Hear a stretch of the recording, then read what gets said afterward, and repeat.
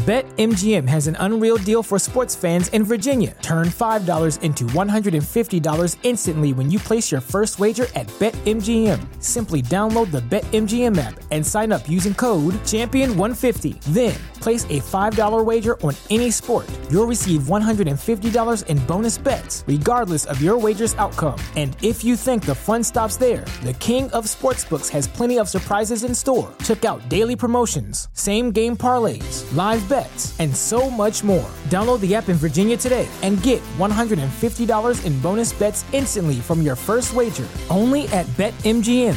BetMGM and GameSense remind you to play responsibly. See BetMGM.com for terms. 21 plus only. Virginia only. New customer offer. Subject to eligibility requirements. Rewards are non-withdrawable bonus bets that expire in 7 days. Please gamble responsibly. Gambling problem? Call 1-800-GAMBLER. Promotional offer not available in Washington, D.C.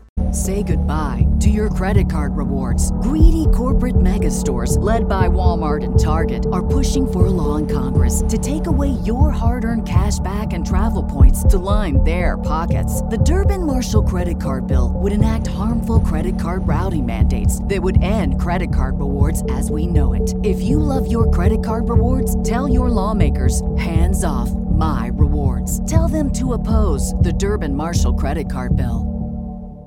Hi, I'm Matt O'Leary reporting for EyesOnIsles.com.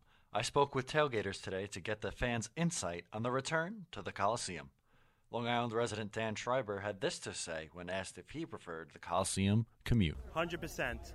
It's just really hectic at times getting to the Barclays Center, seeing them. Tailgater Jessica Way had a similar response. I mean, they're the New York Islanders, and I feel like this is their home, and the fact that they even got moved to the Barclays is probably the most annoying thing that's happened, because it's at least like an hour-and-a-half trip to get there. Meanwhile, it's 15 minutes for us to get here when it's at the Coliseum. Although it was only for one game, fans came out in droves for today's preseason game. Once again, I'm Matt O'Leary reporting.